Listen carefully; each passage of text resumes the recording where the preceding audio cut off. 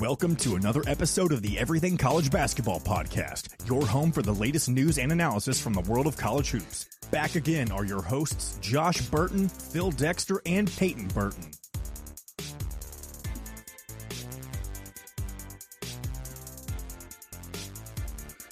What is up, you guys? Welcome back to another edition of the Everything College Basketball Podcast, episode 135.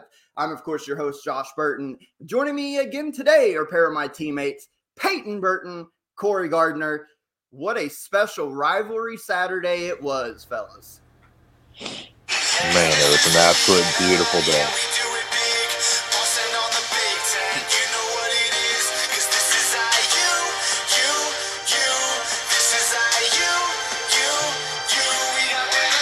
And that, fellas, I think that sums it up perfectly right there. As you can see, the title of the show today, if you're watching along on the YouTube, the Twitter, and the Facebook, Hoosiers take down Purdue. We will get into all that and more. But, Corey, I see you rocking your IU gear, man. Talk to us about at the top of the show, kind of your thoughts on IU, the emotions of the win, and rivalry Saturday as it was. Man, it was an absolute beautiful day for college basketball. Indiana came in at home and absolutely dominated the day. Made it a little interesting there at the end, but came away with a great win. Was very close to my prediction. And by the way, we knocked off number one. We beat our rival back-to-back years at home. Purdue, better luck next year.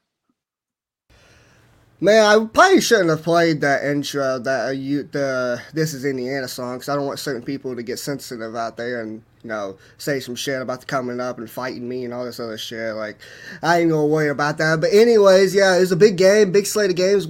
Saturday night, there's a lot of rivalry games. Duke beat North Carolina. To be fair, like we mentioned Wednesday, is one of the most least anticipated games in this rivalry, especially in recent years. It's the first time those two teams faced off, being unranked in the last, 5 matches or something like that. But yeah, Indiana beat Purdue. That was the matchup that everyone wanted to see, including myself. And yeah, I got my Kansas gear on, and yeah, we kind of got our ass whooped, but who really give a shit about that? Well, we're going to get into the Indiana-Purdue, the Duke-Carolina, Kansas, Iowa State. We're going to get in all that. We got a couple things at the top of the show we want to take care of first. First being, guys, as always, this podcast is presented by House Enterprise and in part with the House of College Hoops. Head over to our site, house-enterprise.com for more information. Will, Jake, all of them, we're happy to be part of the team, doing great work over there. We got our friends, The Road to the Garden, daily articles, multiple articles covering the landscape of the Big East Conference. Good stuff. Go check out it at house-enterprise.com. Also, got to give some love to our title sponsor of Everything College Basketball this year, Beauty to Beast Nutrition, located in downtown Edinburgh, Indiana. It is a healthy juice bar. Stop in, get yourself a skinny shot tea, a protein coffee, a protein smoothie, and you tell them ECB sent you, you get 10% off your entire purchase, no matter the drink limit. Good people to be in business with. It is a fun time to be a part of Everything College Basketball. Fellas, at the top of the show, I know everybody's here. They want to hear our thoughts, our breakdowns of the games from rivalry Saturday, and we will get there. But as always, there is some house cleaning that we do need to take care of. The first thing on the docket, I do want to talk about the biggest asshole in college basketball, and that is Jim Boeheim. You talk about a cat who has overstayed his welcome. It felt like 10 years ago that he said, I'm about to retire in 4. We're still here. He's still here. He is bitching and moaning and complaining about everything going on in the world of college basketball. And his most recent, in the last couple of weeks, he has bitched out reporters for questions that they have asked. And now here we are. He did an article with Pete Thamel. I'm trying to find, right here it is. He did an article with Pete Thamel. And this is a quote, a little piece from that article here. This is, I quote straight from Jim Boeheim's mouth. This is an awful place we're in college basketball, he said. Pittsburgh bought a team. Okay, fine. My big donor talks about it, but he doesn't give anyone any money. Nothing. Not one guy. Our guys make $20,000. Wake Forest bought a team. Miami bought a team. It's really? This is where we are? That's really where we are, and it's going to get worse. And Steve Forbes from Wake Forest came out pretty pissed off, as he should be, and said that they've never bought a player in their life, this, that, and the other. Guys, it must suck to get that old and that irrelevant with a losing team year in and year out to be that salty. Me and Corey was talking about this before, Josh, you hopped on with this before he was going to start the show. And we were talking about this. Like, if he doesn't like the landscape of college basketball, if he doesn't like this NIL era that we're in, then why is he coming back to college basketball to coach next year? He's coming back to collect a paycheck. That's exactly what he's doing. He hasn't done shit in the last, 5 years. He hasn't been really relevant. They've been... Syracuse as a team has been finishing either bottom half or middle half of the ACC conference. He hasn't done anything. He's not getting the top recruits anymore like he has in the past. And if he wants to talk about buying teams, buying players, and all this other crap, what about Carmelo Anthony? I'm sure. Did Carmelo Anthony go to Syracuse for academics? No. Did he come there to play basketball? 100%. But was there some money involved? Maybe. We don't know. That's speculation. But, I mean, come on now. If you're going to complain about Miami buying teams and Pittsburgh, whoever the hell he says, first of all, you're Syracuse. You should be above them anyways. What are they buying players? What are they doing? You're Syracuse. You got the largest arena in college basketball, holds 30,000 fans, or over 30,000 fans. You should be better than them, and you're not. Quit bitching and shut the hell up. Yeah, no, absolutely. I mean, if he doesn't like the landscape of college basketball, I mean, it's at the most exciting time right now. Kids are staying around a lot longer now that the NIL deals are in place. You know, guys are getting compensated for their, images. And I mean, if you're not with it, then you're out of the game. And his 2-3 zone is something that's been ran the same exact way for years. It's 100%. Antiquated. Everybody 100%. knows it. Yeah, and it's like, if you can't adapt to the game, then the game's going to pass you up, and that's just how it is. And, the fact that he came out and says, well, expect me to come back in 23, 24, it's like, all right, you can't just keep coming out saying these things and talking about how bad of a place it is, but you still come back. Peyton said it perfectly. You're there for a paycheck. You're not there for the game anymore. It's ridiculous. And if I'm a high-level recruit, why would I want to go play for a guy who's upset that I could potentially make some money? I mean, honest to God, this is the landscape. Right. But he's okay with taking, as our guy Phil mentioned on Twitter, he's okay making tens of millions of dollars in his career. But God forbid a kid gets $100,000, right, off of his name, image, and likeness. These are the rules now. And then to call out other coaches that you're supposed to be in this coaching fraternity with. He's salty and he's an asshole. And you take this comment and you take how he's been treating student reporters and just his whole history. He's a jackass. 100%. It's 100%. It's a lack of respect. It's a lack of, and it's exactly, he thinks that he's above and beyond because he's been in the game for 47 years. He's 78 years old. Get out of it. Go retire. Go right off into the sunset and leave Syracuse to become into someone better and that takes it on the new, the new era of the game and takes Syracuse back to where they should be. I mean, like Peyton said, you have 30,000, seats in the stands and you can't fill it. Like you're at the bottom half of the ACC. Like you're in, the ACC should be a conference that's easily competitive in for you right there, right now, and you can't even compete in it. Well, and that's a great point as well, because you look, this is almost like Shakespearean, because this is the man who literally built Syracuse basketball. They had no history prior to Jim Boeheim. He builds the program to national prominence, almost blue blood status, as great as they were in the Big East days. But yet he's also the same man that is tearing Syracuse basketball down now, because they've went from, you go back to 2013, 2012, 2011, 2010, right before they made the jump to the ACC, Syracuse was number one in the country. They were getting top recruiting classes. They were making Final Fours every couple years. But now they have fallen so far. And I know they had wasn't the COVID year that they made the Elite Eight or they made the Final Four. Something like that. But they had to get in as a play-in team. So, yes, that shit will happen sometimes. But here on out, Syracuse they went from an A-level program down to C+ at best. And that's the harsh reality. And it's because of Boeheim. So, you have that Shakespearean tragedy and triumph, or triumph and tragedy, because he builds it, but he's the one tearing it down. And Syracuse, if I'm their administration, I know he's beloved, I'm finding a way to force him out. He's He's got to go, man, because like you said, it feels like he's holding Syracuse hostage now. Like, he don't want them to move on from him. He wants to be the guy, and this isn't the old Big East days where Syracuse was a national powerhouse and just, if they're not winning the Big East every year, they'll at least finish in top 3. Once they made the move to ACC, I don't know how many times that they've made finished outside of the top 5 in the ACC conference. I know there's been a lot of times that they finish outside of the top 5 in the ACC conference. It's just he doesn't want to adapt, and it feels like he's holding this program hostage. Yeah, he did build him up, but now he's starting to tear him down, and he don't want to leave, and he's going to have to if Syracuse wants to get somewhere back to being relevant every year.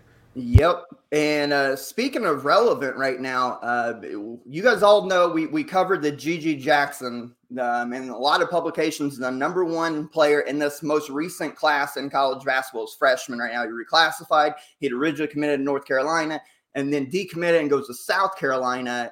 There was a whole controversy around that recruitment that it was his family that wanted him to go to South Carolina. He's been putting up numbers for a very bad South Carolina team. Well, apparently the shit's hit the fan because our guy Phil made it known to us this morning that Gigi went on his Instagram Live and started complaining about the coaching staff not getting the ball. And here's some audio from that Instagram Live. I'm going to try to play it right here.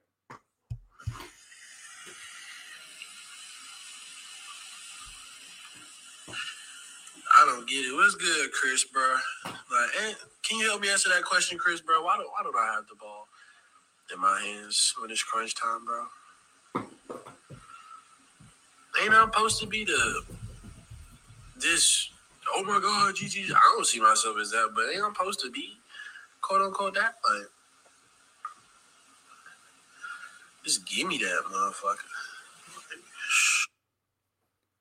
And that was from Gigi Jackson, a little snippet from his Instagram Live, obviously answering questions from some of his followers and friends about why Gigi does not have the ball in crunch time. South Carolina played a very close game, had Arkansas down, had them dead to rights, and Arkansas squeaks one out in South Carolina. Your guys' thoughts on this? I'm just going to say this. I'm not surprised because, he went to South Carolina. We knew they weren't going to be good, and I think this is kind of starting to be a reality now that he's a big fish in a small pond.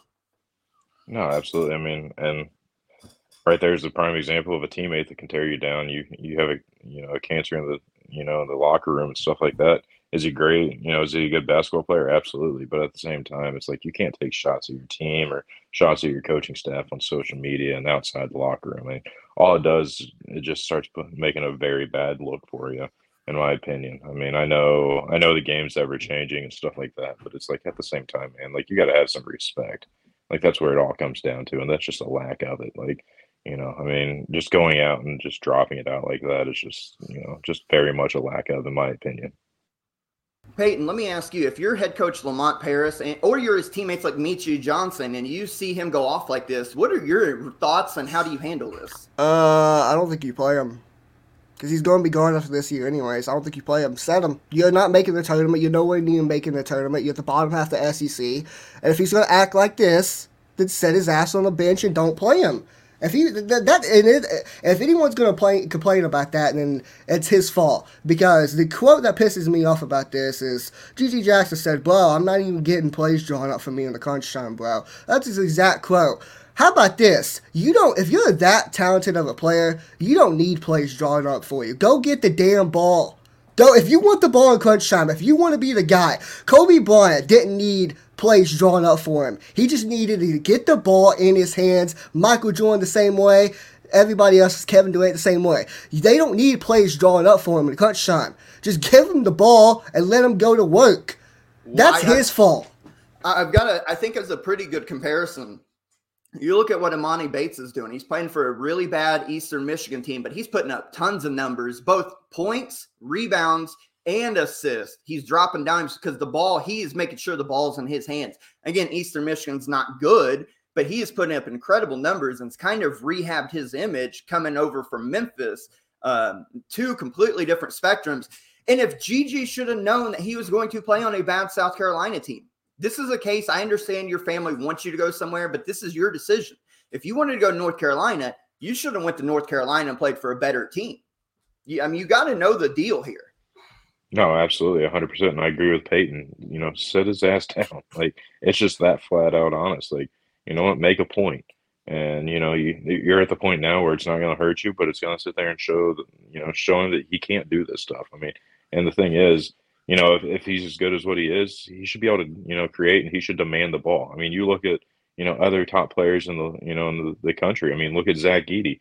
Zach Edey's sitting there stepping up for his teammates. Zach Edey's sitting there demanding the ball. Too. And yeah, I mean, and that's the perfect kind of conversation turn. But it's like right there is a prime example of a guy that's a great teammate that's still doing and the best player on the floor every night.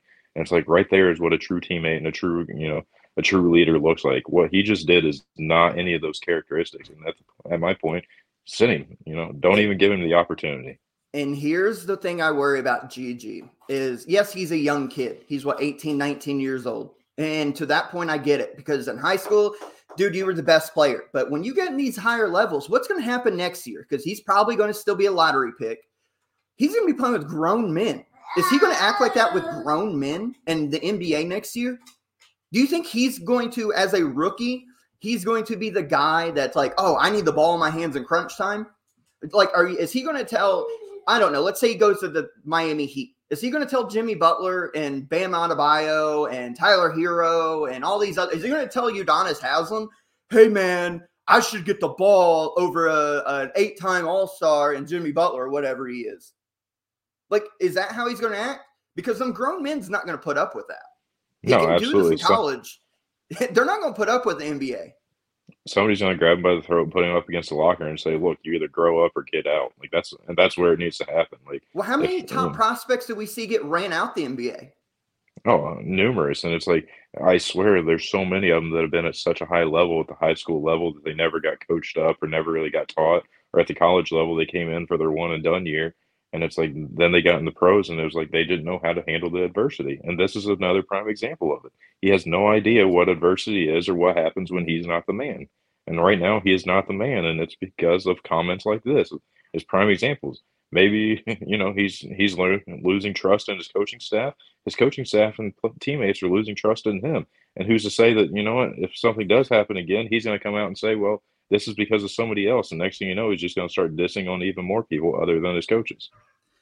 Completely agree, man. Gigi's got all the talent in the world, but he's got to grow up and start taking some accountability. And if you guys hear some background noise, I am babysitting right now, little 2-year-old. So he's out here having fun. So I apologize. I thought Gigi was in the background. My bad. Oh, hey, Gigi, you playing with your little race cars? Yeah. No, but no, Gigi's got to grow up, man.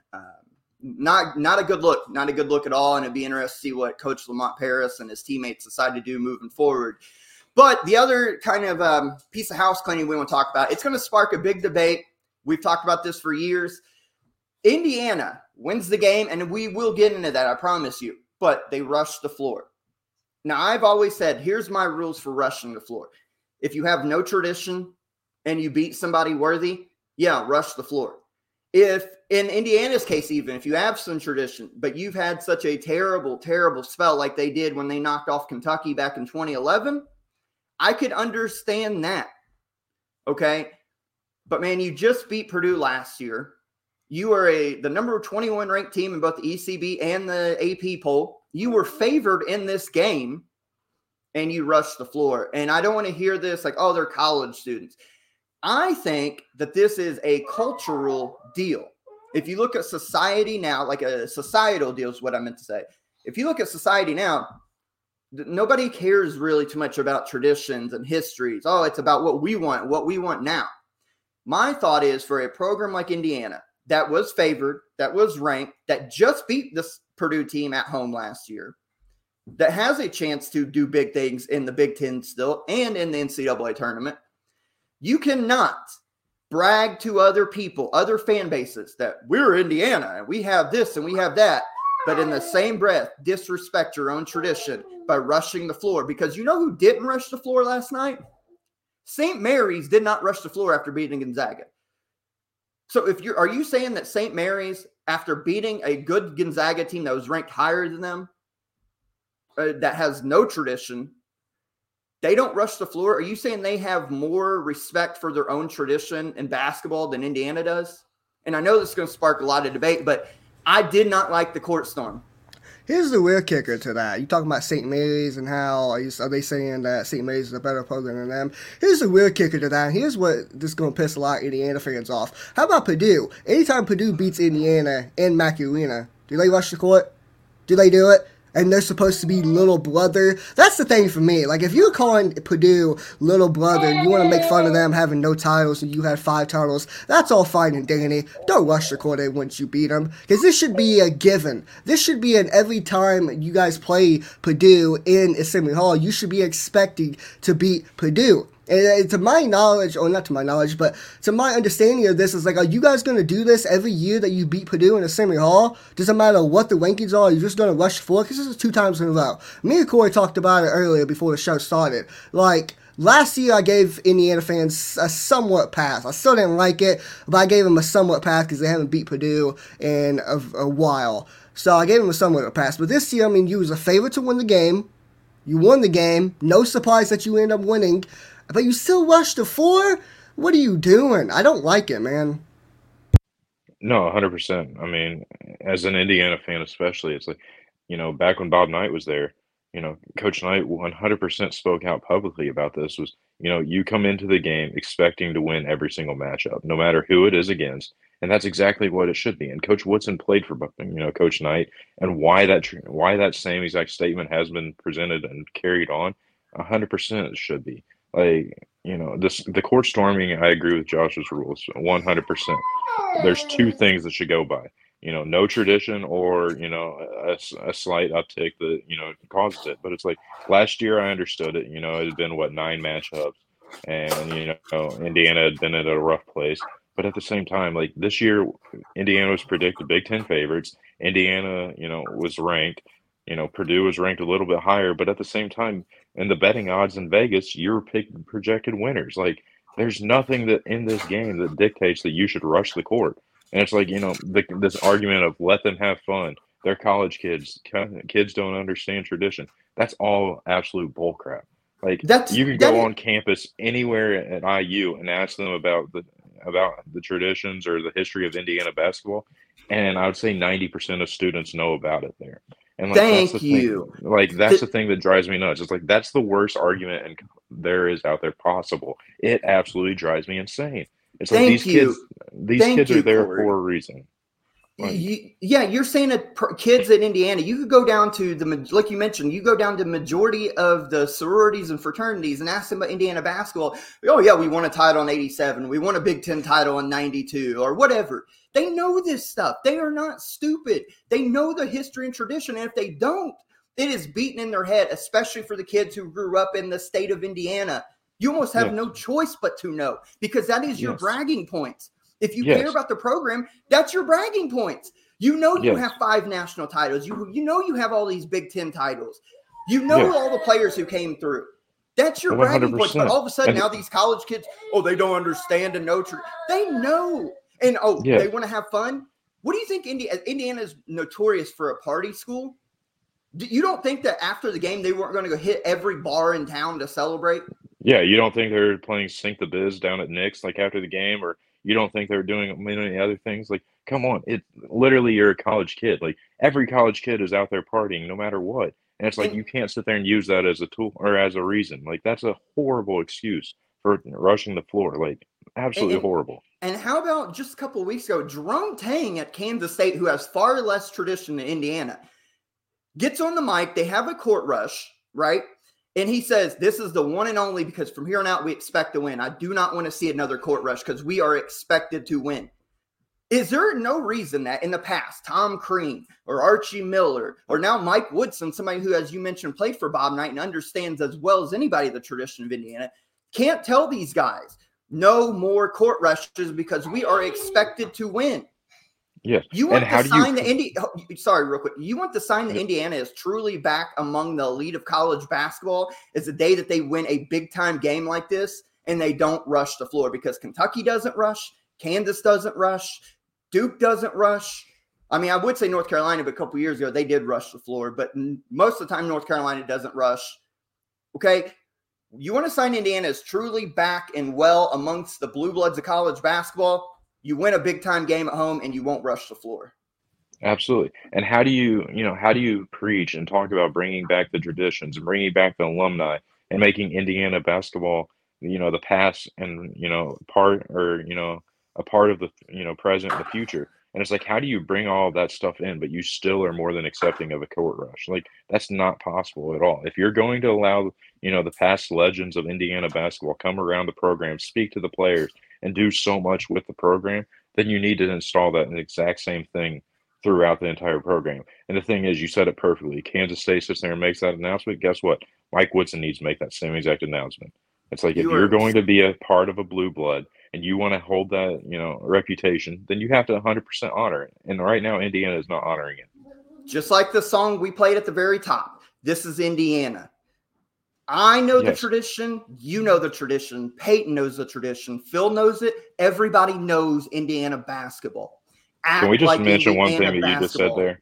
What's Can we that? just mention one thing? Phil talks about that this is a regional rivalry. He's not even in the region, and he understands what this rivalry means about Indiana basketball. Like, this Thank is you. 100% a national rivalry. This is the biggest rivalry in all of college basketball this year, and somehow, it's missed or misconstrued this weekend. And then, the fact that Indiana, and then the very first thing when the game gets, sent down to North Carolina for that big, huge matchup, the very first thing they're talking about and calling out Indiana basketball for rushing the floor. Like, this is nationally known what Indiana basketball is about, and it's absolutely ridiculous that kids rush the floor. Purdue is the little brother. You know what their big, huge topic was at introductions? Matt Painter's been to 6 Sweet 16s. They have 0 titles. Indiana has titles. Be a blue blood. Be about the tradition. Be about the history. Stop rushing the floor. Yeah, Amen. Hallelujah. Amen. You want to get back to that elite category with the Kentucky, with the Kansas, Duke, Carolina? Act like it. That's the first step. Act like you belong. That's all. And I'll leave it at that. But let's get into the Indiana-Purdue game. I know a lot of people are here for that. Guys, what a fun game this was. Purdue had one lead, their last lead of this game. They were up, 5-4 in this ball game. Yep. And after that, Indiana took over, dominated the game, and ended up getting a very key marquee win that really does establish. We kind of have question marks, especially after losing to Maryland midweek. Is Indiana the surge that we've seen the last couple of weeks? Are they for real? I think they answered the questions. They're pretty damn for real again. Yeah, no, absolutely. I mean, Indiana, honestly, it was an unfair matchup against Purdue because it was a 6-on-5 matchup the entire night. Assembly Hall was showing up on the Richter scale, and it was absolutely rocking the entire time. The pressure and the defensive performance that Indiana put forth was absolutely, lockdown impressive, and they hit shots. I mean, they shot 65% for the majority of the first half. I think it got down to 62% at halftime. And the second half, Purdue came out. Everybody knew they were going to make a run. It was just if Indiana could, withstand it. And Indiana, fought, had some, empty possessions. But when it really mattered, they hit free throws. They answered back. They matched baskets. And, Indiana came out with a huge win. It was an absolute great day. Peyton, I think, I was going to throw it to you, but I think a key, obviously Edey's going to get his. He ended up with 33 and 18 rebounds. He's just so impossible to stop. But I think the key for Indiana, as we talked about on episode 134, shut down them freshman guards and a guy like Mason Gillis. Braden Smith had 4 points. Fletcher Lurie ended up with 12, but those were late in the second half. Mason Gillis had 5 points. Indiana did a tremendous job shutting everybody else down, not named Zach Edey, and I think that was the key to this game. I really think a guy like Trey Session Davis really got in Mason Gillis' head very early on. It set the tone early on. That one play when Mason Gillis went up to block, I don't know if it was Malik Renault or whoever it was. Yeah, it was. It was Renault. I thought that's who it was. He went up to block him. It was a hard foul. I think it was a basketball play. I don't think it was anything more than that. And TJG obviously was going to stick up to his teammate, hit him in the chest a little bit, and Mason Gillis started laughing at him, pointing at him. And then a couple possessions later, Mason Gillis has a wide open layup. He doesn't take it because he sees in the corner of his eye Trayce Jackson-Davis right there. Very close. Definitely could have blocked the shot. And he was so scared that TJ Davis was going to block the shot that he didn't shoot it and ended up traveling. That was a turnover. Turnover was a big thing in the first half for Purdue. Turnovers and free throws. They missed a lot of free throws and had very costly, uncharacteristic turnovers. And I think that's credit to IU's defense. And you mentioned Corey, you mentioned Assembly Hall, how Purdue was playing 6-on-5, and how loud Assembly Hall was. TJD had, I think, about 5 dunks in the first half. He was dominant. And every dunk, it just kept getting louder. And it just kept getting louder. And as Pat Patterson once said, this place is going banana. Banana. And raise your hand if you expected IU to go up 15 points heading in the second half. Because I did not. Especially without hitting shots. I didn't think so. Peyton, and I don't want to toot my own horn, but here we go. Toot, toot. You go back to episode 134. We had that debate. I said Assembly Hall is going to matter. They're going to rattle the freshmen, and that's exactly what happened. Like Braden Smith, 4 points. He did have 6 assists, but he had the one costly turnover down the stretch that pretty much sealed the deal. He wasn't great in this ball game. Neither was Fletcher Loyer, despite getting the 12 points. He only hit his 1 3. And Indiana and the atmosphere rose to the occasion. Trayce Jackson-Davis, 25 points, 7 rebounds, 5 blocks in this ball game. What a tremendous showcase for the big men that we've talked about. Zach Edey, Trayce Jackson-Davis. And then you got to shout out guys like Jalen Hood-Schifino, who big-time shots. He had that scoop layup down when Purdue had cut it down to 1. He goes and attacks Zach Edey, gets a scoop layup to give Indiana a 3-point lead. And by the way, Indiana did something I didn't expect. We talked about it. I thought Indiana had to spread them out, shoot the 3. Indiana went straight at Edey. They went multiple times at Zach Edey. He did have 3 blocks, but they just put their body into him and said, we're going to finish over you or draw a foul. Indiana's game plan. And I also do want to give a special shout out to the freshman Caleb Banks. With foul trouble, he had to play 7 minutes in this ball game because the backcourt of Indiana was in some foul trouble. He came in, 4 points. He played hard. He had did he get a steal? No, he didn't have a steal, but he played hard. I thought he gave him good 7 minutes. Tamar Bates, even though he had 3 points, I thought he gave him good minutes. And what an impressive performance by the Hoosiers. Purdue, 16 turnovers. Corey, your boys look real good in this game.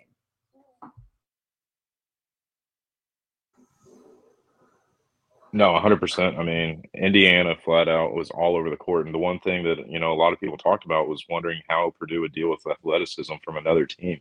Indiana was flying around the court. Indiana looked like the aggressors in this game. And you mentioned it perfectly. Indiana went straight at Zach Edey and got him in foul trouble early, kept attacking him. And, Edey kind of shied away from it. It was something that, nobody's really done. Everybody's kind of played, skittish around him.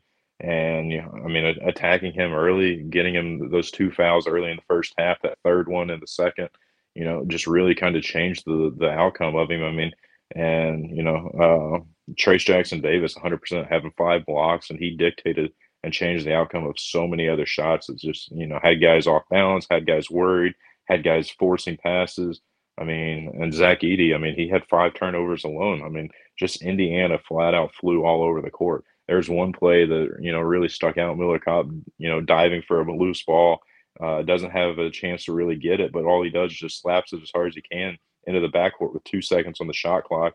Next thing you know is Purdue's passing it in front of their own bench and have to throw, a Hail Mary down to try and, capture or, catch and shoot, basically turns into an empty possession. There's so many plays in this game that changed the outcome or that really forced the outcome for Indiana that, just really stood out that Indiana looked like the better team tonight and looked like the aggressor. Trayce Jackson-Davis had a hell of a game, but he had a lot of help in this one as well. You mentioned Jalen Hood-Schifino.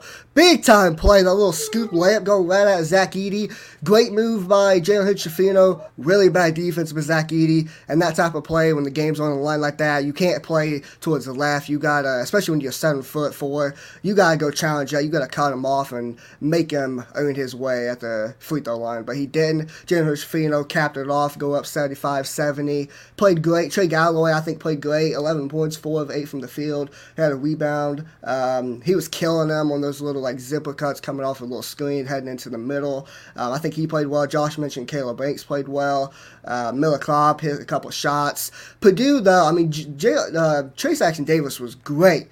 Very good. But there's no question in my eyes Zach Edey was the best player on the floor.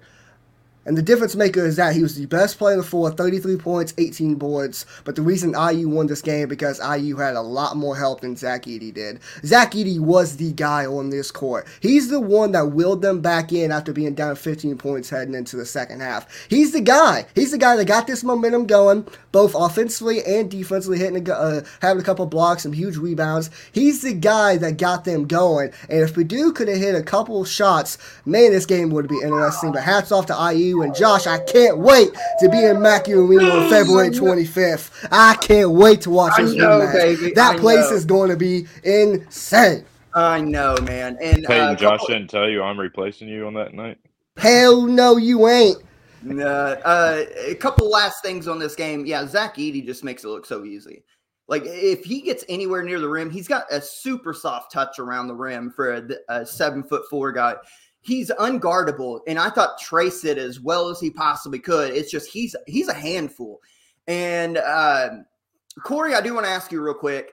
When Purdue closed it to 1 point with 3 minutes to go, how nervous were you that you guys were going to blow this? You know, when it was a 1 point lead for Indiana, I still wasn't too nervous. It was more of if Purdue got the lead is where I was really going to be. You know, I didn't know how Indiana would respond if they're down in that instance. You know, closing it to 1, I was running a lot of the Twitter stuff yesterday, and I said, you know, Indiana just no matter what can't have empty possessions right here. And very next thing, they came down and scored. The biggest thing was the momentum shift was seemed to be on Indiana's side quite a bit. You know, it was just more of keeping that momentum and keeping the strong surge. So, you know, I can't say I was, extremely nervous. It was more of nervous of an empty possession and Purdue taking any kind of lead at that point. One thing I'll say about that is I think Indiana did a good job, especially late in the stretch. When Purdue was making the run, they did not allow Purdue to take the lead. Because I believe if Purdue would have got the lead any point in that run, then I think Purdue wins this game. I think they might stretch it out because I think Indiana was gassed by the time that Purdue was making the run. They couldn't stop Zach Edey down low. Offensively, they just stopped doing what they're doing. They started attacking the basket. They were selling for a lot of jump shots beyond the arc, which they weren't doing in the first half. That's the reason they got that lead. So I think if Purdue would have got the lead at some point, I think this game's a different story, and I think Purdue wins this one. But Indiana ended up winning. Go ahead. Yeah, I was going to say last point on that, and I completely agree because we were watching it together, and we kind of said it together. If Purdue gets this lead, I think this is over with. How about a guy like David Jenkins, the Villanova transfer, coming in, hitting some clutch shots down the stretch? But I do want to end this. We talked about Braden Smith and his one lone turnover. Purdue was down, I think it was 3 or 4 points late in the game, and Braden he did a baseline drive and tried to kick to the corner to, I think it was Mason Gillis, and ends up throwing it right to an IU defender who they picked it off, stole the ball. It was Race Thompson, right? And IU gets free throws, kind of seals the deal. After the game, in the post game, reporters was asking Braden Smith about this play, about the mistake. And this is where Zach Edey's leadership showed up. I'm going to try to play this clip and listen to it. Wide open, and he was there open again for a split second. I just held on to it too long, and he got there. Just to clarify, that was one play, obviously in a big moment, but every play is big in a game like this. I had too many turnovers in the first half. I didn't come out with the energy I needed. Obviously, that's a big play, and people might look at that, but you can point out 3 or 4 plays by everyone that could have made up that one possession. So it's not just on him, it's on the entire team. That is leadership, fellas. That is leadership. Not letting your freshman point guard take all the blame for one mistake. That is leadership from Zach Edey. GG Jackson, if you're out there, send me your address. I'll send you a notebook. You take notes on that because that's what a true leader. That shows maturity. That shows exactly what you want in your locker room, your clubhouse, whatever it may be. That is an absolute dude. That is somebody you want in your program. That's awesome to hear out of him. Absolutely. I was about to say the exact same thing, Corey. Take notes, Gigi Jackson, because that's the best player in the country, and he's still standing up for his teammates and not letting them be down. Real quick, say on the Zach Edey point, though, there's something I want to mention, just real quick, that starts to get on my ears a little bit. I've been hearing this for the past, 3 weeks. And that, can we stop this narrative that Zach Edey's only good because he's 7'4"? Can we stop that BS? Because Zach Edey's a great college basketball player. I don't give a damn if he's 7'4" or not. How many 7-footers have Matt Painter had at Purdue? He's had a lot of them. And how many have been as dominant as Zach Edey is? None of them. None of them at all. None of them has been as dominant as Zach Edey. I'm not just talking about Purdue. I'm talking about the whole college basketball country. We've seen guys like Bol, who's 7'5". We've seen guys like Taco Fall, who's 7'6". None of them was as dominant as Zach Edey is today in college basketball. He's the best college basketball player in the country. Stop this narrative that he's only good because he's 7'4". Well, the other thing is, Peyton, like you're kind of talking on, but, I was listening to some of the narrative and stuff about the game, and it's like Matt Painter literally has to wrap up shoot around, 10 to 15 minutes early just so that way Zach Edey can go through his entire workout. And he goes left hand, over the paint, doing hook shots. He goes to right hand. He goes bank shots. He goes, all around, getting work in for 10 to 15 minutes alone in the gym by himself.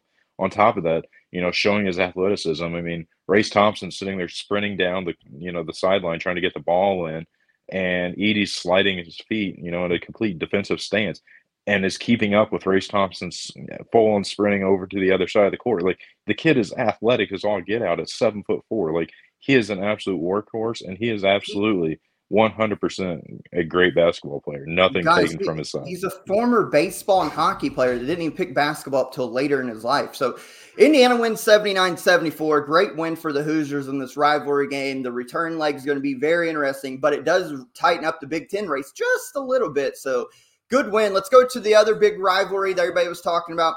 Duke. Jon Scheyer's first North Carolina game wins 63-57. Peyton, talk to me about it. And how good was Derek Lively finally in a ball game? I think it's official. Jon Scheyer is the best best college basketball coach of all time. It's time to give him that honor because now he's 100% against UNC, and that's something Coach K can't say. All jokes aside, Duke played well. I mean, they got down early on in this game. North Carolina got up, I think, 6 points at one point. Duke was very rattled early on, especially they couldn't stop North Carolina getting in transition. But then things started to flip. Jeremy Roach started getting going. Tyrese Proctor was, I think, amazing in this game. He had 11 points. He started getting going. And then the Tide started to switch him. They were the team that was being aggressive. They were the team that was getting out and getting in transition. And North Carolina couldn't stop them in transition. But yeah, man, Kyle Filipowski had 14 points. He played good.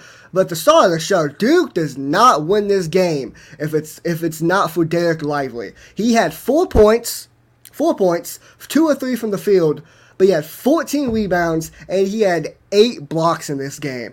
Corey, Derek Lively, this is the Derek Lively that we all expected coming into this year, and this was his coming out party. He played amazing in this game. Yeah, no, 100%. I mean, and he did it without scoring the basketball. Like, he came out and made his impact in other ways. He, hit the boards hard. He sat there and, made a couple key passes around the floor. He absolutely dominated the defensive part of the floor by making his presence known. He dominated, blocking shots, but he also, if he didn't get a block, he still was dictating shots. I mean, he forced UNC to, to move the ball and get the ball away from him and take some shots that they probably didn't want to take just because of his presence down there. Like, he absolutely finally came out and had the game that we thought he could, and it was amazing that he did it without scoring the basketball. Like, that was the impressive part. Oh, yeah, that was a real impressive play. And I think the key factor in this game wasn't just Derek Lively and his progression defensively. I think a guy like Tyrese Proctor, I think he played well. And when he's on the floor and him and Jeremy Roach is on the floor together, I think it allows Jeremy Roach to be more of a scoring guard, be more of a shooting guard. That way he don't have to run the ball up the court. Because Tyrese Proctor, he's the guy that can initiate the offense. And when he's on the floor with Jeremy Roach, then it allows Jeremy Roach to go be more of a scoring guard, or be more of a scoring threat. And he had 20 points in this game, 7 rebounds. He played great as well. Hats off to Duke, a big time game. This is the first time they've beat North Carolina in this building in the last couple years. If North Carolina want to win this game, in Cameron Indoor. That would have been 3 games in a row in Cameron Indoor that North Carolina would have won. So hats off to Duke and hats off to Jon Scheyer. Real quick, again, going back to episode 134, we talked about this, and I said I thought Jeremy Roach would have to play a key factor in this game. I had Duke winning this, and we talked about Caleb Love. He had 12 points in this game. Didn't really shoot well from the field. Just, does anybody really – both of these teams, honestly, Carolina's got 8 losses now. But does anybody really trust either one of these teams, especially North Carolina right now? I don't trust North Carolina because when it gets down late in the stretch, they don't give the ball to the big man at all. They don't. There was a very key moment in the game where North Carolina was down. They needed a big bucket, and they just refused to give the ball to Armando Paquette down low. They needed to give it to Caleb Love, and he'd shoot one of his dumbass shots that he always does all season long. Or they'd give it to R.J. Davis, and he'd drive and turn it over. And they don't give the ball to Armando Paquette. He's the best player in the ACC conference. Give him the ball. Please, I'm pleading to you. It's that simple. Post him up down low. At one point, he had Ryan Young on him. Ryan Young. Yep. Give him the ball. Please. Yeah, Caleb Love may have Caleb Love may have the worst basketball IQ of anybody in any conference right now. Like, just the things he does, the things he forces, he may have the worst basketball IQ and just doesn't make, smart basketball plays at all. Nope. Big win for Duke. Jon Scheyer has got a 100% win record in this rivalry. Yeah, the GOAT, the baby goats.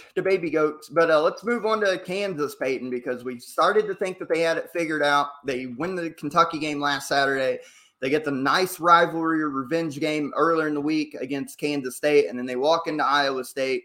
And Hilton Magic is a real thing because Iowa State, from whistle to final whistle, put a clinic on how to carve up Kansas with their back cuts, their ball movement, off-ball movement. They won just about every loose ball, especially in the first half, and they beat up the Jayhawks 68-53. Hilton Coliseum is unbeaten for opposing teams right now this year. Iowa State, Peyton, talk about the Cyclones here because they look like the real deal. I don't know real deal as in Final Four, but a real deal second weekend team and a team that still has a chance to win the Big 12. Indiana held home court against Purdue, Duke held home court against North Carolina, and Iowa State held home court against everybody in the season. I don't think they're losing the game in Iowa State this year. They've been undefeated heading into this game, and they're still undefeated to this now, and I don't see them losing the game in their home building. That environment, it's a tough place to play, and you mentioned it, man. Like Iowa State, it wasn't just what they was doing offensively, because once again, they only scored 68 points. We held them under 70 points, but it's what they did defensively to us. They held Kansas to 53 points. The game before this game in Kansas against Kansas State, Kansas scored 90, put up 90 points on Kansas State. Iowa State said, hell no with that. We're holding you down to 53 points. And Jalen Wilson had almost half of those points. He had 26 points. No help coming off the bench. Too many turnovers. Iowa State did a great job of denying the entry pass. Would not allow us to kick it down low. They just played great, and hats off to them, man. They're a tough-ass physical team. I was going to say, there's a reason why Iowa State's number 11 in defense. Like, this is what they hang their hat on. They held Kansas to 53 points. Jalen Wilson continues to be the guy for Kansas, 26 points. But again, Joseph Yesufu, 8 points off the bench, was the second leading scorer. You got 7 from Adams and 7 from Dick. McCullough had 2. DeJuan Harris had 2. Didn't hit a 3. Kansas goes 6 of 23 from 3. 26%. And the other thing, Iowa State did it without their 2 top players. Caleb Grill had 9 and Gabe Kalsher had 8. They were led by Jaron Holmes at 15. Osunyini had 13, and they got 10 from Trey King off the bench. Iowa State, the way they lock in defensively, if it turns into a rock fight, Iowa State wins 99% of the time. There's not too many teams in the country that gets in a rock fight with Iowa State and walks out victors. Kansas had to push the pace. Kansas had to hit their threes. They had to open up Iowa State, and they did absolutely none of that. Corey, talk to us real quick about Iowa State. And you look at the Big 12 conference right now. It's getting interesting. Iowa State's at 7-3 now. Kansas falls to 6-4. It is starting to look more and more like Kansas is not going to be the regular season champs because Texas has a 1-game lead over Iowa State. And then you have Kansas, Baylor, TCU, and Kansas State all at 6-4. Yeah, no, 100%. Jaron Holmes came out in the second half and scored all 15 of his points. Iowa State didn't score a ton of points, but what they had is 3 guys in double figures, 2 more with 9 points, and a couple, I think, with 8. So, they spread the scoring out. Jalen Wilson, absolutely went off with 26. But Grady Dick, I think this is 4 straight games now that he's scored under his season average and just continues to look kind of lost on the offensive end and not really doing a whole lot. And Kansas looks very one-dimensional right now, and Iowa State kind of exploited that. Iowa State locking up on the defensive end, and they look absolutely unbeatable at home. I agree with Peyton. I don't know if they lose all year there, but the Big 12, we kind of mentioned it. What was that, episode 132, I think it was, that we kind of talked about how the Big 12 may kind of separate themselves out with the top end, top 3, and then, a kind of a middle of the pack, and then some really, some bottom feeders, and it's starting to show that shape. I think Texas at 8-2, like you said, Iowa State at 7-3. TCU looks like they're kind of falling apart. They've lost 4 out of the last 5, or 5 out of the last 6, I think it was now. They were 6 losses on the year, and they just kind of look like they're falling off. And I mean, this is a very tough conference to try and keep any kind of string together or try and figure it out. I mean, it's a bring your best every day, or you get embarrassed the way it is. And Kansas was the prime example of getting embarrassed on Saturday. Well, I was going to mention on last week's episode about Kansas, and it still rings true. In offense and defense, this is for the Big 12 conference play only. They rank, they're not first in any category. They're 7th in the conference in offense. They're 6th in effective field goal percentage. They're 7th in offensive rebound percentage, 9th in 2-point percentage. In conference play, they're only shooting 47.8% from inside the arc. They're 4th in 3-point percentage, and on the defensive end, they're 6th in defense. They are 7th in turnover percentage. They're not turning teams over in conference play a lot. And in 3-point percentage, teams are shooting 35.2% from them from the 3-point line in conference play. Kansas, obviously, we keep talking about them. Jalen Wilson has to go off, but they have to have their complementary players go off. Guys, I'm not just saying this because Kansas is still going to be a 1 or 2 seed depending on how the rest of the season plays out. But when we get an NCAA tournament time, I don't know if I trust them if they're a 1 seed, if they have the wrong 8-9 matchup, or if they're a 2 seed and they have the wrong 7-10 matchup. I think Kansas in their current iteration could be bouncing the first weekend if they do not have their complementary pieces help out, because Wilson's going to get his. But if they don't have the other guys step up, guys, that has upset written all over it. Especially if they play a team that shoots the 3 well. They don't defend it well. Do you think they still stay as a 1 or 2 seed, or do you think they're going to start sliding? No, they're going to be your 1 or 2. I think currently they're a 2 seed right now. But yeah, they're going to be your 1 or 2. And they'd have to completely just tank the rest of the year to fall to a 4 or 5. So I was thinking more like a 3 or 4, very potential, but just because it's as the Big 12 kind of, if they don't win the regular season Big 12 championship or don't make a deep run in the tournament or conference tournament, I thought they would, but that's my opinion too.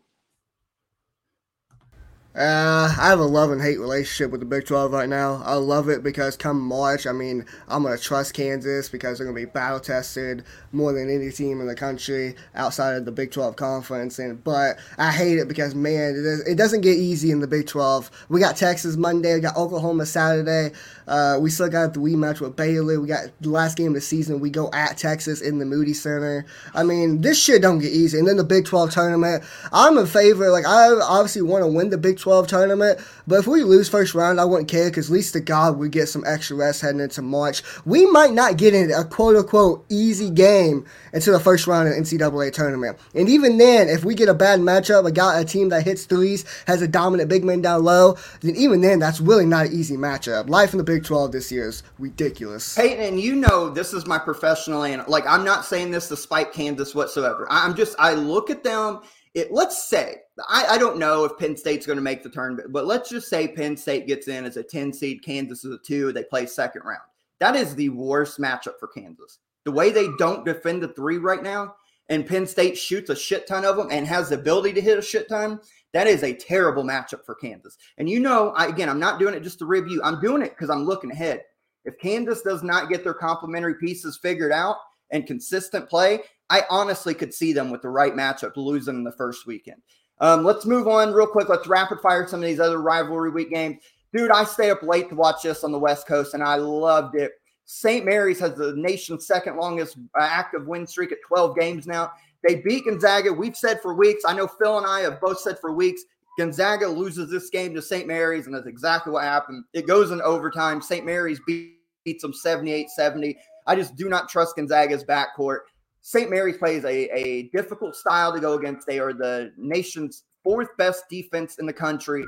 And a guy that's on the national stage right now, the freshman Aiden Mahaney, he goes for 18 points. He had 2 going into the final, I think like 7 minutes of the game, and he scores 16 of his 18 points from basically the 7-minute mark in the second half through overtime. Took over this game, shot after shot, dropping assists, had the assist to the big man, I think it was Saxon, to send in overtime. Took over this game with 18 points. Tremendous. St. Mary's is a difficult team to play against, but Aiden Mahaney was the star of stars, and if you have not watched him, he is the best player in America that nobody knows about. St. Mary's, 78-70, and most importantly, fellas, they are now 2 games up on Gonzaga in the WCC after Gonzaga lost a few weeks back to Loyola Marymount. What do we make of St. Mary's, and what do we make of Gonzaga here?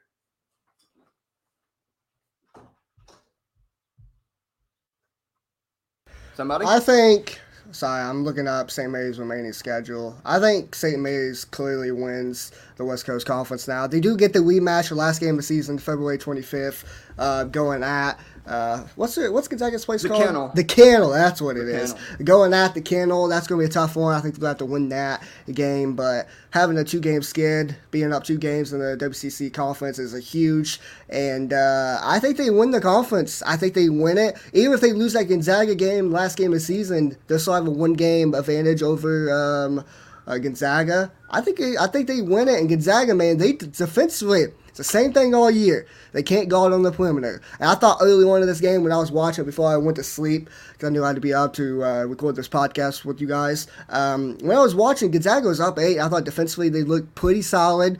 Offensively, they looked good. There's running some offense. Drew Timme was getting some buckets down low. Strada was doing what he was doing. But then I guess it ended up turning into the worst. They couldn't defend. And you mentioned Mahaney. I mean, he had 18 points, 3 assists, 1 rebound, played 37 minutes. This St. Mary's team, defensively, they're a top 5 defense in the country, and I think they're going to hold their crown on defense, and I think they win the WCC. I agree with Peyton on that one. I think St. Mary's comes away with the conference wins. In my opinion, I think Gonzaga is going to drop another game somewhere along the route in conference play as well. The backcourt, I just don't have any trust in. I think they're still going to drop another game at some point. And I think, Drew Timme's trying to do a lot to carry the team, but I just don't trust Gonzaga's backcourt. As far as St. Mary's, they're looking better and better. And their guard play, what was his name? My mind just went blank. Aiden Mahaney. Yeah, Mahaney. He's going to start making a name for himself. I mean, if he was as dominant as what you say, unfortunately, I was a little tapped out as well as Peyton. I went to bed early and didn't get to catch the game. But I mean, no, I think St. Mary's runs away with the conference this year. Let's rapid fire real quick before we take a commercial break here. Kentucky gets another win. They beat, I guess you'd call them rival Florida, 72-67 inside Rupp Arena late last night. Colin Castleton continues his surge as a star for Florida, 25 points in this ball game for the Gators, did everything he possibly could, but it wasn't enough. Kentucky was led by Kason Wallace, 20 points in this game. He ended up with 3 rebounds, 2 assists, hit some timely shots, got to the rim, went through the chest of Colin Castleton a couple times, scored at the rim. Jacob Toppin, another double-double, 17 and 10. He's been really good. CJ Frederick finally started hitting. He had 12 points. I think the majority was in the firt half. Finally, he hit 3 of 6 from the 3-point line. Wasn't a great game from Antonio Reeves, played 19 minutes, 4 points. Cal said that it just wasn't his night. He got beat on the back door too many times. Xavier Wheeler continues to play better now, coming off the bench. He played 26 minutes in this game, 8 points, 3 assists, no turnovers. Xavier is such a key for this team because if he plays under control like this, knows his role, doesn't turn the basketball over, and his change of pace really changes Kentucky.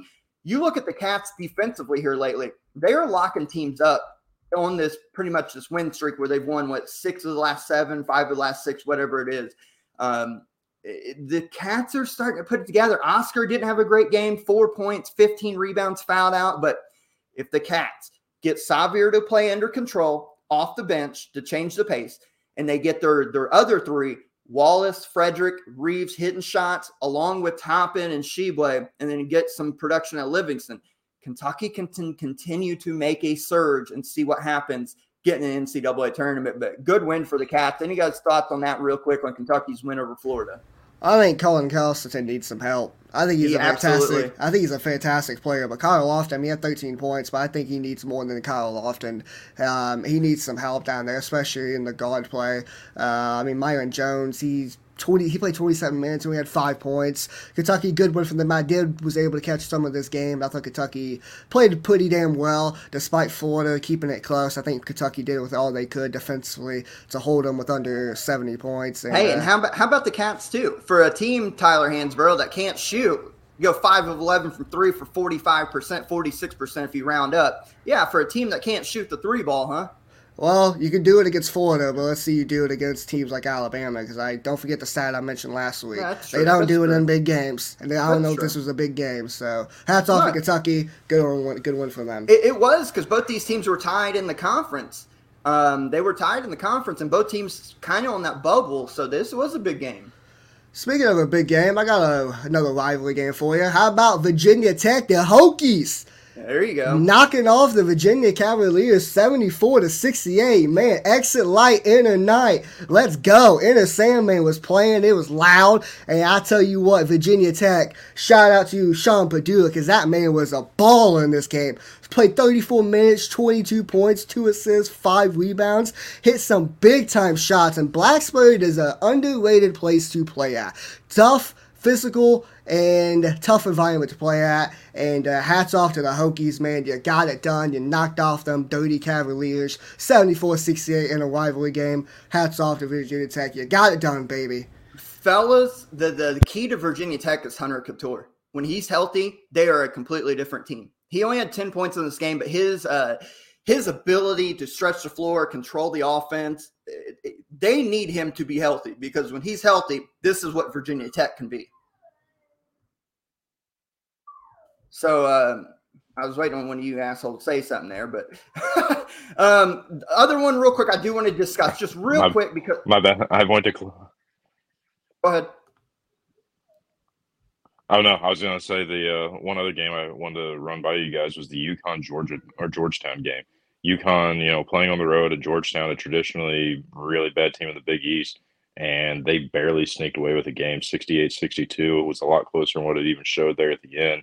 But UConn just continues not to look good. Georgetown has 1 win in conference play in 2 years, and UConn just can't put them away.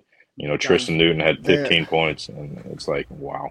What's going on in UConn right now? Whatever happened to UConn after December started, they need to hit the reset button, because they stink.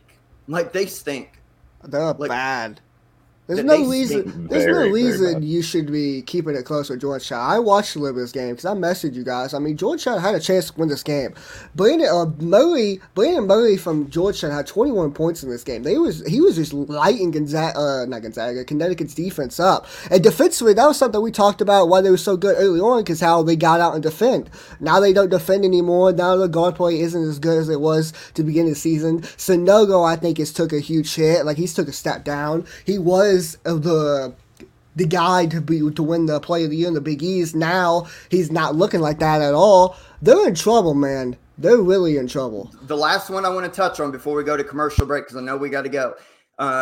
Guys, it's probably the worst top 25 matchup I've seen all year. Happened in Knoxville yesterday. Tennessee beats Auburn 46-43. Yes, that's the final score, 46-43. The teams combined to shoot 5 of 48 from three-point line. 5 of 48. They were terrible from three. Tennessee, 2 of 21. Auburn, 3 of 27. Auburn had the better three-point shooting percentage with 11%. Like, that is awful. And the thing of the game here is the refs swallowing the whistle because this game should have potentially went to overtime. Wendell Green got fouled by Olivier Nkamhoua. He was in his cell. No matter how you want to chalk it up, Robbie Hummel screamed about it on the call on the game. The guys in the booth screamed about it. However you want to look at it, he made contact with him. He was the cylinder rule, did not allow the shooter to come down, and the refs absolutely swallowed the whistle. Wendell Green should have been at the foul line with 3 shots to potentially send this game in overtime. Ugly game, terrible to watch, but that was a terrible missed call. That was a foul 100 times out of 100 times. Auburn got screwed out of a chance to go to overtime. No, 100%. I mean, it was absolutely horrible basketball. The only thing we can say is thank you to the refs for getting us out of there a little bit quicker. But no, they should have absolutely blew the whistle there. I mean, and thank God they sent us over to Bloomington to watch a really good game. But no, just the overall game was really bad. Like, shooting was horrible. Defense, I mean, there were so many open threes or open shots that just were missed. It was just absolutely absurd. The opportunities that just were not cashed in on. And 5 of 48 from three is what? 10.5%. Like, that's just absolutely horrible basketball. And it was just a rough day in Knoxville. Peyton, that was a foul clear as day. Oh, 100%. And the thing is, it doesn't matter where you play the game at. It doesn't matter if it was in Auburn, Tennessee, Alaska. That's a foul every damn day of the week.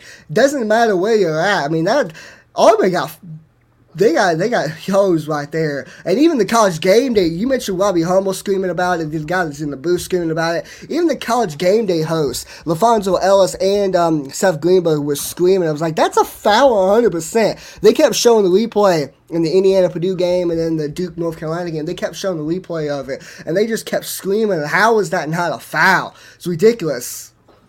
Nah, it's insane. But we're going to take our one and only commercial break of the show here. Run some ads, pay the bills here, and when we come back, we got some games at the beginning part of the week we want to discuss with you, along with the team of the week, mid-major team of the week. We got more of Everything College Basketball, episode 135, coming right at you after this break. What's going on, everybody? This is Josh here, and I'm here to let you know that we've teamed up with SeatGeek this season to get you the best deals for tickets to your favorite teams. SeatGeek takes the confusion out of buying tickets, and they are here to give you some great deals. Get in on the fun and head over to SeatGeek, download their app, and use code NCAA Hoops Digest for $20 off of your first purchase. What's going on, everybody? This is Will Tondo, the co-founder of House Enterprise, and I'm happy to announce that the Everything College Basketball podcast is now part of the House of College Hoops Network. We're really excited to bring you some premier college basketball content this season, so check out the website www.house-enterprise.com for all of our content creators, all of our college hoop stuff, and we're excited to get this season rolling. What's going on, everybody? This is Conrad here from Everything Pro Wrestling, here to let you know that Everything Pro Wrestling is a show by the fans, for the fans. Every Monday, we are live at 6:05 Eastern Standard Time with Clash of the Podcast, where you can listen to myself and my tag team partner, Sean Hubbard of Hubbard Wrestling Weekly, talk all the latest and greatest in pro wrestling. You might even find an old school topic or two as well mixed in. And every Wednesday, we go live on YouTube once again with AEW Dynamite post-show coverage. So at 10:05, head on over to the Everything Pro Wrestling channel and talk what we just saw on Dynamite with us. And did I mention that we are on all available audio platforms like Apple Podcasts, Google Podcasts, Spotify, and many more. Thank you so much for listening to me, and let's get back to everything college basketball. We appreciate Conrad. We appreciate House of Enterprise and everybody. SeatGeek, go use our SeatGeek code, guys. You'll get the $20 off your first purchase there. Basically, we've mentioned before, it pays for the online transactions and all that good stuff. Go use all that. Go check our peoples out, because if not, you're the twos and we the ones. Peyton, our mid-major team of the week this week, technically we've mentioned it could be St. Mary's, but I feel like that the WCC, in a way, like those two teams, Gonzaga and St. Mary's, are sort of high majors now. So we won't go with St. Mary's, even though they're more than deserving. I'm going to go say mid-major team of the week this week is Utah State. They had a nice win over New Mexico. They then followed it up beating a Colorado State team. Utah State is now 40th in KenPom. They're 19-5 overall, so they are a mid-major team of the week. Peyton, our team of the week, though, back to the Big 12, the Texas Longhorns. Yeah, man, Texas had a very nice stretch this week. They knocked off Baylor on Monday night in the Moody Center, and then they go on the road Saturday night against Kansas State. Had to come back from being down, I think, 13 points at one point. Had to come back and scratch and fight and claw their way back, and ended up winning this game in a very close one in the Bramlage Coliseum. I think that's what it's called. In the Octagon of Doom, that's what I'm calling it. Big time win. Listen, it's very difficult in the Big 12 to win 2 games in a row in 1 week. Very difficult. And they end up getting it done. Shout out to Texas. They got it done. Ronnie Taylor's got this team performing well. They won some games, lost some games, but now they're on a 2-game skid. Big 2 games in a row. They lead the Big 12 conference. Hook 'em horns, baby. Absolutely. But Peyton, let's stick with the horns as this nice little segue. Monday night, tomorrow evening, or today if you're listening to this on Monday, Texas goes into Allen Fieldhouse. We know Kansas coming off the loss to Iowa State. Texas, as you just mentioned, 2 big wins. They're leading the conference. This is a massive game for both, because Texas could really solidify and essentially knock out one of their contenders. Because if they win this and go 3 games up on Kansas, I don't see how Kansas gets back in this race. But on the flip side, Kansas wins, pulls the race back even closer. So what do you guys think about this matchup? Texas going into Kansas tomorrow night. I'll tell you what, I know I just said hook 'em horns for Texas and the team of the week, but I'm going to say horns down, because now you're facing my Jayhawks Monday night, and you're facing them in the fog. If this was at the Moody Center, I'd probably go with Texas, but I don't see Kansas losing to Texas in Allen Fieldhouse, especially in a game where they really need to win if they want to win the Big 12 regular season title this year. Kansas needs to win this game. Looking at KenPom, I mean, the stats for both teams are very, very similar. You look at Texas's offense, they ranked 13th in offense. Kansas is ranked 27th. Very close. Kansas' defense is ranked 16th. Texas' defense is ranked 27th. Both teams are top 30 in both offense and defense. Shooting the ball, Texas shoots the ball a little bit less than Kansas does. 33% from 3. Kansas shoot about 35% from 3, about 36% from 3. So these teams are very similar. I think the key to this game is DeJuan Harris, because listen to this stat I ended up drawing up about a couple days ago. Since DeJuan Harris came to Kansas, Kansas is 17-0 when DeJuan Harris scores 10-plus points or more. 17-0. I think that's the key. DeJuan Harris needs to be aggressive early, go after guys like Tyrese Hunter, get them in foul trouble, and if he can get some points and really help Jalen Wilson on the scoring load, then I think Kansas can win this game. And either way, I mean, it's going to be tough. Texas they're physical and they're tough, man. So I'm going a little bit different than you, in my opinion, Peyton. I think Kansas just doesn't have the consistency out of somebody other than Jalen Wilson. Grady Dick's been underperforming. They just don't have a clear cut, a second scorer, second option right now. I think Texas defends way too well. I understand it's Allen Fieldhouse, but at the same time, I just don't see Kansas picking up this win. I think Texas goes in and picks up a win, 66-59. I think this is a great matchup for Kansas, considering that they're at home and we've documented they're undersized compared to other teams around the country and Bill Self's teams historically. So is Texas. Christian Bishop is 6'7". Dylan Mitchell, he plays a limited action, but he's 6'8". They don't really – Dylan DeSuze, 6'9", the Vanderbilt transfer, but he doesn't really play that well right now. So it's kind of similar matchups of small ball. So I think KJ Adams has to have a big game. I think he has to eat on the glass here. But we know what Texas are. Like, they are tough and physical and nasty. They are 27th in defense right now, 13th in offense. They're top 30 in both categories. You know, you look at Marcus Carr and Tyrese Hunter against guys like Jalen Wilson and DeJuan Harris. I do think it's going to be a matchup of Sir Jabari Rice has been tremendous for Texas this year. He has been outstanding, and I think he's a guy that could go off in this game. But I think for Kansas, you have to have your complimentary guys. Wilson's going to go for 30 plus.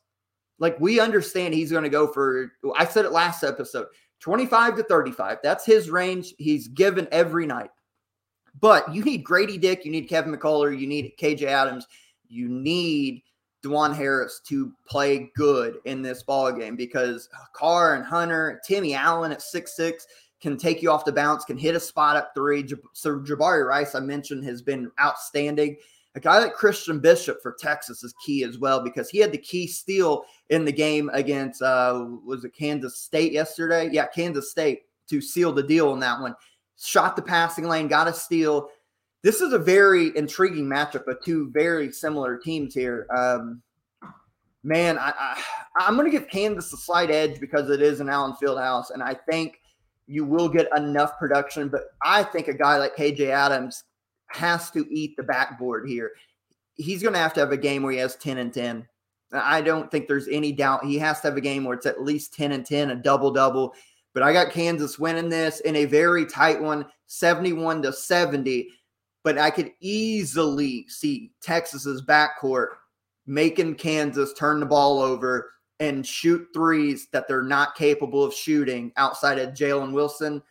And I could see Texas win this game. But I'm going to say, because it's in the fog, that the Big 12 race gets tightened back up a little bit and Kansas squeaks out a close one.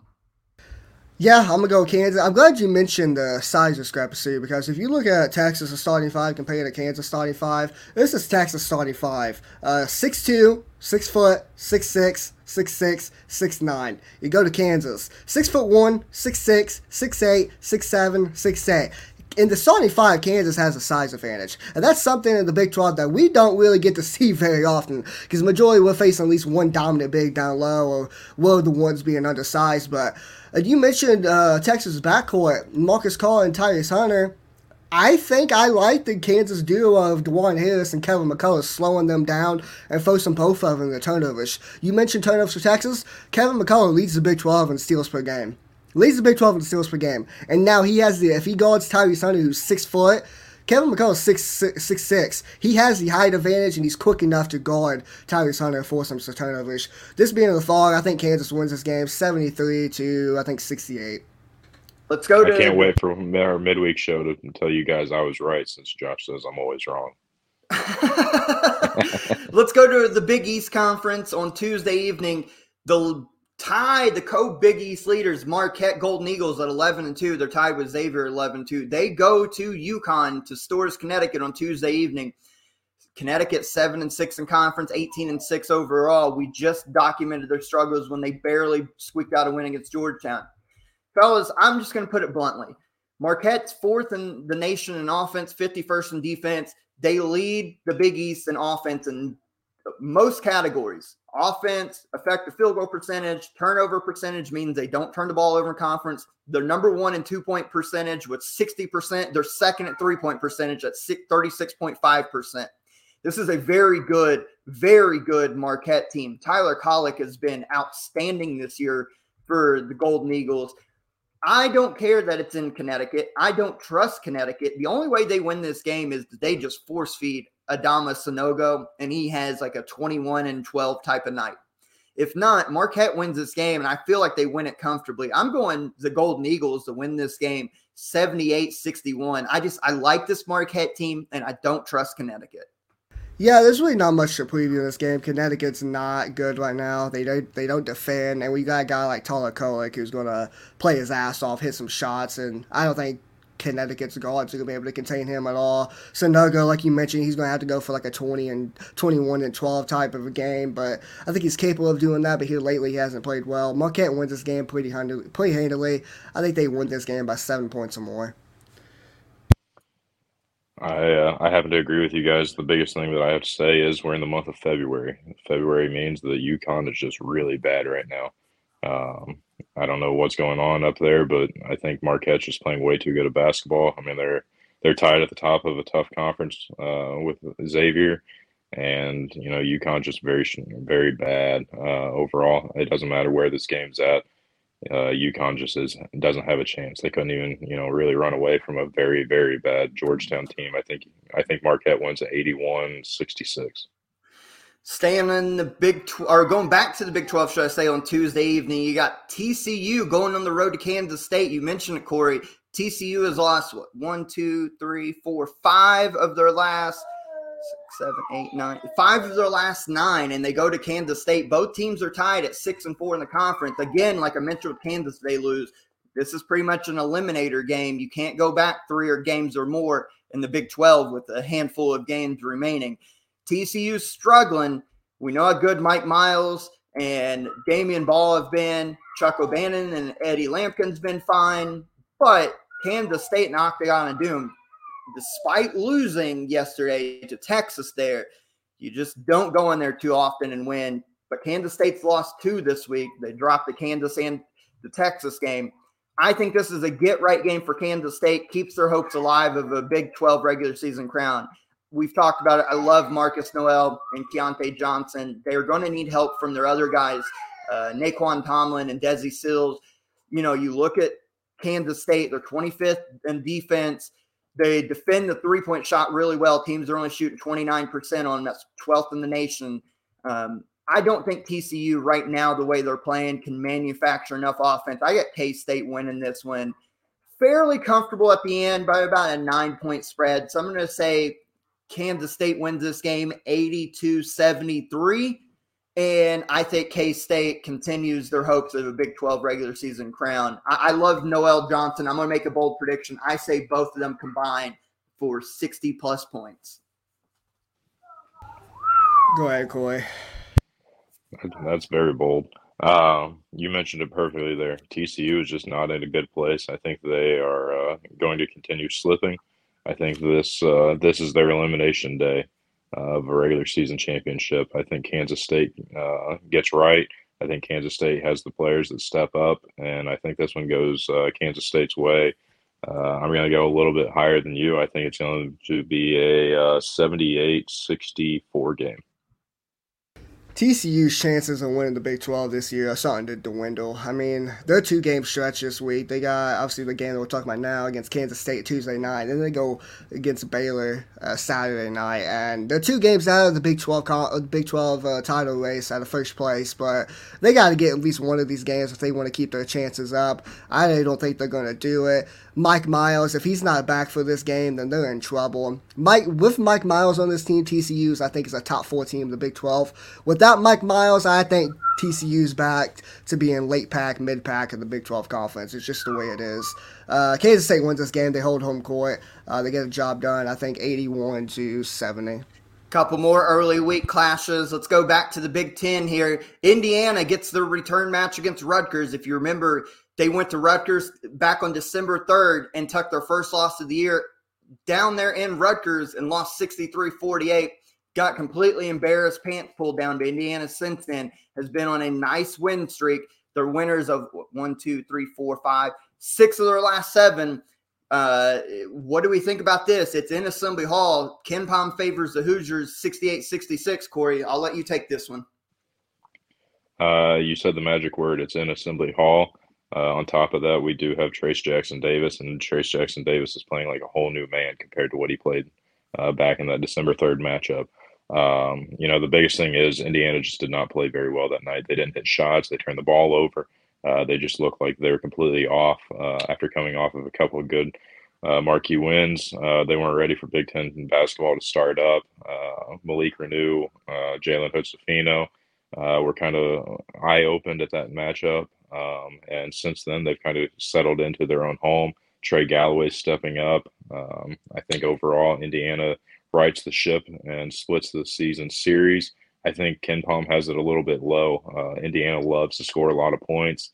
I think they're shooting the ball extremely well. I think they're going to come out and play a lot better. I'm going to take Indiana going up I think, Rutgers still hangs close, but I think Assembly Hall is going to show up and rock out because they know exactly what Rutgers did to Purdue at home. I think Indiana takes the win. I'm going to go 81. I think that 80 point is the magic number. I think it's 81-70. Well, Peyton, real quick before you hop in, you look at this matchup, and I think a key matchup is Cliff Amorie versus Trace Jackson Davis. Cliff Amorie is his ability to pull guys out, defend the rim. You look at Rutgers in conference play, they rank number 1 in 5 of the 9 defensive categories. They're number 1 in overall defense, number 1 in effective field goal percentage, number 1 in turnover percentage. They're turning teams over in conference play 19.8% of possessions. They're number one in the conference in defending the 2-point shot. They're number 1 in steals. They're number 3 in blocks. Indiana, for a team, percentage-wise, they shoot the 3 good, but they don't take a lot. Their offense is revolving around getting the ball inside the paint. Rutgers defends that area better than anybody in conference play. Also, Rutgers is second in the Big Ten right now at 8-4. Indiana, Maryland, Illinois, Iowa, all right behind them at 7-5. Indiana wins this. They will pull level with Rutgers for a tie in second place in the conference. This is a huge game for a lot of different reasons. So because of that, I think the key is Indiana hitting enough threes to spread Rutgers out. I'm not saying they have to hit a lot because Indiana doesn't take a lot. But if they take, let's say, 15 threes, I think they need to hit at least 6 or 7 of them to make Rutgers play out and open the lane up because, again, Rutgers defends the painted area so damn well. We talk about steals, we talk about blocks, all that good stuff. Indiana can't settle for bad shots. They can't turn the ball over. They're going to have to hit some threes. So this is where a guy like Jalen Hood-Schifino has to be at his best. Trey Galloway, Tamar Bates. The backcourt's going to win this game because I think TJD is going to put up numbers again. Indiana's backcourt has to be good, but because it's in Assembly Hall and they're riding a big wave right now, Indiana squeaks this one out 72-68. Corey, what was your scoreline again? 81-70. 81-70, okay. I think this is a trap game from Indiana, especially coming off of a huge win against Purdue, knocking off the number 1 team in the country in a rivalry game in Assembly Hall on Saturday night. I think that Indiana wins this game because, like Corey mentioned, it is in Assembly Hall, and they do got Trace Jackson Davis, and they are playing better than what they did in the first matchup between these two teams. But I think it's a little bit closer than what he's saying. I think if Indiana does win like a 10-point game, I think it's because they stretch it out late or hit some free throws. But I think it's a close game all the way around. I think IU wins this game. I think, like Josh said, it's going to be a little bit low scoring. I say 70-65. Indiana wins. And then the last one, staying on Tuesday night. We have a bunch on Super Tuesday. Let's go to the SEC Conference. This one, preseason, we thought would be for the conference race. It's not shaking out that way, but both teams are starting to play a little bit better, and conference standings matter. We look at the SEC right now, Alabama 10-0, Tennessee and Texas A&M 8-2. Then you have Auburn, Kentucky at 7-3, and then a little bit behind them is Arkansas at 5-5. This is a big-time game inside Rupp Arena on Tuesday evening. The Cats desperately need this because Arkansas is pretty much in the tournament based on what they did in November, December. Kentucky needs this to continue to build a resume, to get a better seed line, to secure a tournament spot, all the stuff that goes into it. The Cats, we've mentioned them the last 3 weeks, have been a lot better ball team since the South Carolina loss. I want to hear your guys' thoughts before I give mine. We know Arkansas is down Nick Smith and Trevon Brazile. I want to hear your guys' thoughts and keys on this one. I mean, I think it's simple. I think Kentucky wins. They hit some shots. I think Antonio Reeves has a nice, solid game. C.J. Frederick could be able to help out with that as well. And Oscar Tshiebwe. Kentucky has Oscar Tshiebwe. Arkansas don't. I think Kentucky wins this game pretty handily. I think Kentucky wins 78 to, I think, 68. I think the biggest thing is just, Arizona or Arkansas. Well, I don't even know where I got Arizona. Arkansas is, missing a couple key players that are out for injury for the entire season. I think Kentucky's starting to right the ship. I think they're even further around the corner and continuing to improve. I think they're going to be in my top 25 this week on voting. They continue to get better. Antonio Reeves hits a couple of shots. They have Oscar down low. I think, Kentucky runs away with this one a little bit at home. I'm gonna go 76 to 67. Well, here's the thing. Kentucky ain't running away from anybody this year. They're going to play a lot of close games. You look at tempo, Kentucky's dead last in the SEC in offensive tempo. They want to grind you out. Arkansas is third. They want to take quick shots and get up and down the floor. So I think the couple keys. Transition, if Kentucky can limit Arkansas, make them play a half-court style. Obviously, ball screen defense. Arkansas is going to put Kentucky and Oscar Tshiebwe in a lot of pick-and-roll action.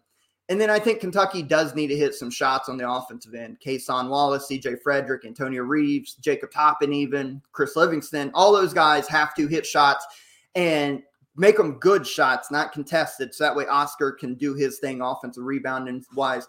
This is going to be a close game because Kentucky, like I mentioned, doesn't pull away from anybody in the country right now.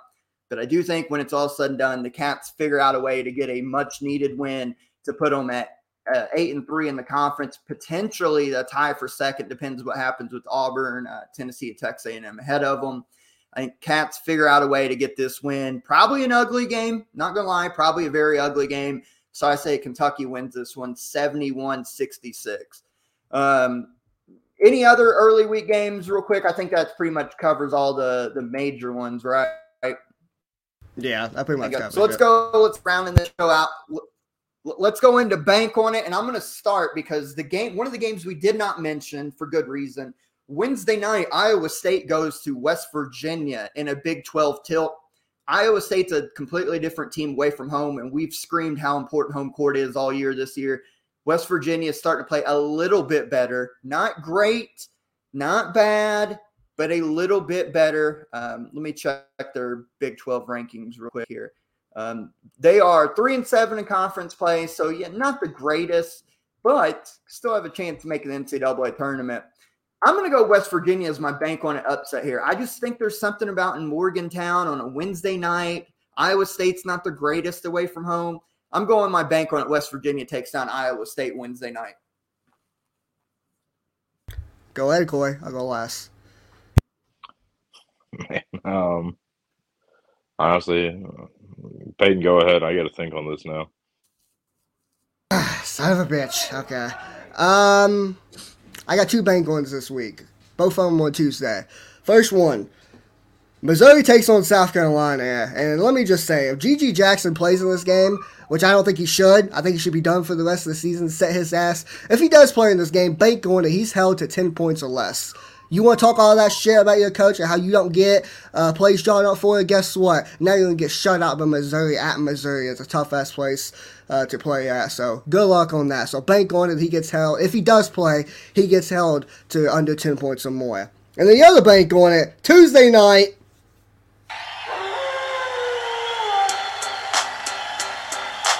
I'm going to keep on playing while I listen to this. NC State goes into number 6 Virginia and takes down the Cavaliers. Wolfpack, baby. Tukavian Smith goes off, has a great game. Casey Moselle, Jacoa Jr. Virginia's guards can't keep up with those guys. Wolfpack knocks off Virginia. And when they do, that definitely solidifies their NCAA tournament team. 100%. Bank on it. All right, go ahead and turn that off. Corey?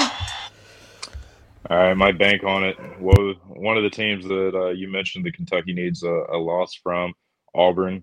Bank on it. They lose both games this week by 10 plus. Oh, I love it. That would be sweet, just for selfish reasons. Let's go into shout-outs. I'm going to do mine real quick. Aiden Mahaney, I mentioned him. That dude played phenomenal. He is a star in the making from St. Mary's, 18 points. I told you the 16 late in the game to take over the Gonzaga game. He's also had game winners and big shots early in the year. He had a game winner against BYU. He's had huge shots. He is a star in the making. Keep your eye out. He looks like a pro player. I'm not even going to lie. He looks like a pro player that could play in an NBA system.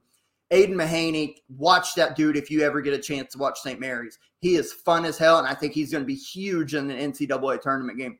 Zeke Mayo from South Dakota State yesterday, 41 points, 5 assists, 3 rebounds, 2 steals in the win over North Dakota State. Zeke Mayo. And then my other shout-out is a collection. Shout-out to the coaches that were on the hot seat this year. Brad Brownell, I just lost to Pittsburgh. Jeff Capel, all the coaches that were potentially going to get fired this year, there were rumblings of them. They have shown up and shown out and probably going to have NCAA tournament teams. When your job's on the line, baby, you got to step up. And how about the coaches like Jeff Capel, Brad Burnell, Kevin Keats from North Carolina State? Shout out to the ACC hot coach guys or hot seat guys. 2 shout outs this week. One of them is going to be like 3 different teams for one shout out. Shout out to everybody who won the rivalry games this week, especially on Saturday night. Shout out to Indiana for beating Purdue. Shout out to Virginia Tech for beating Virginia. And shout out to Duke for beating North Carolina. All 3 of those teams won the game, and guess what? All 3 of those teams held home court while they beat their biggest rivals. So shout out to all of them. Hats off to them. Last shout out goes to the women's side of college basketball. The best women's college basketball player probably I've seen in a very long time, maybe just in my lifetime. Caitlin Clark of the Iowa women's basketball team. I don't remember what game she did this to. I don't know if this was even this week. I'm pretty sure it was. But even if it wasn't, I don't give a damn. I'm shouting her out anyways.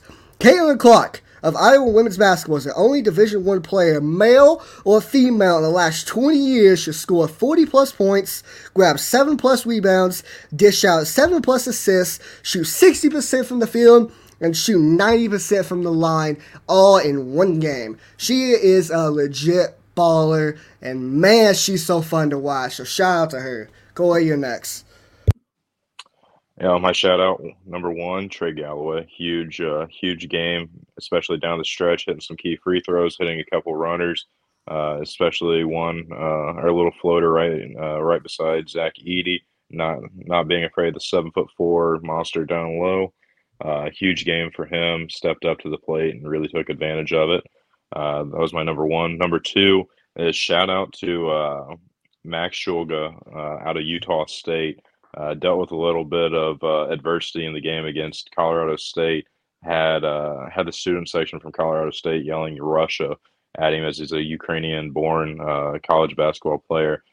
Came in, played strong, had 9 points, 6 assists, and helped lead kind of the charge for Utah State to knock off Colorado State. So shout out to him, staying strong, taking adversity and kind of using it as fuel, and continuing to push for the win.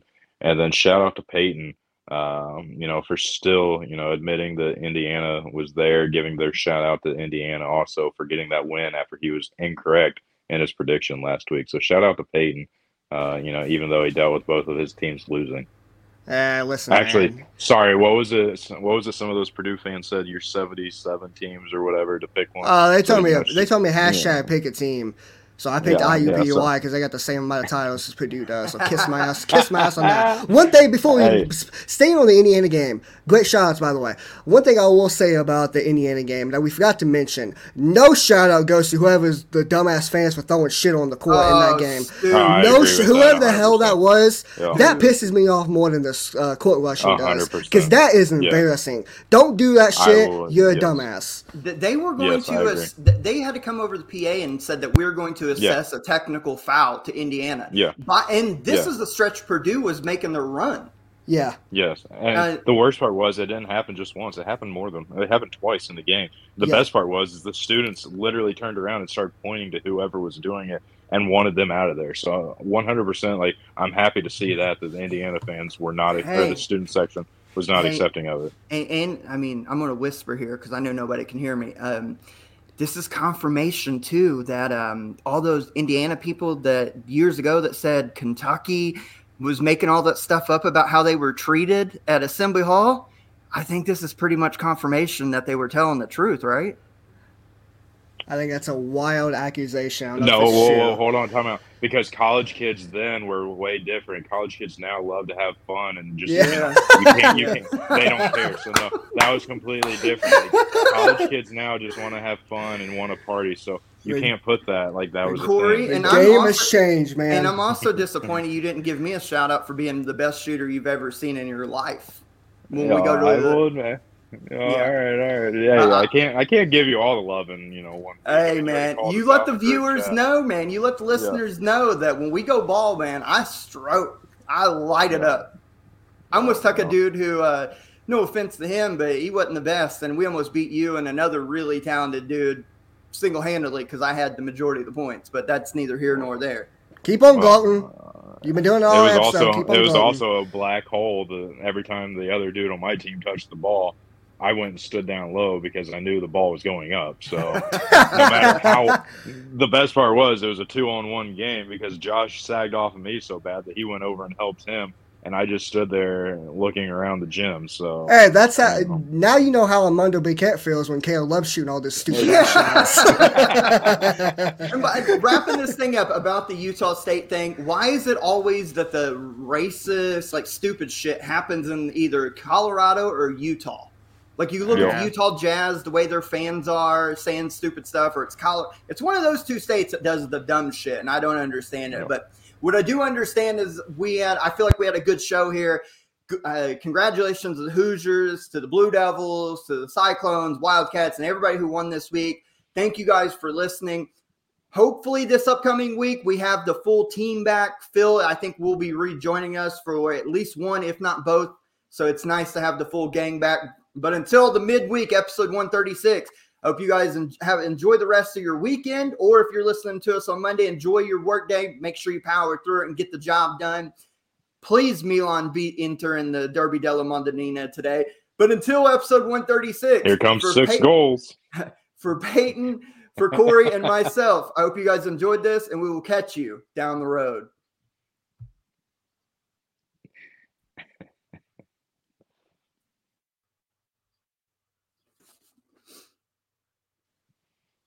I had to make sure and slide that little thing in there. My bad.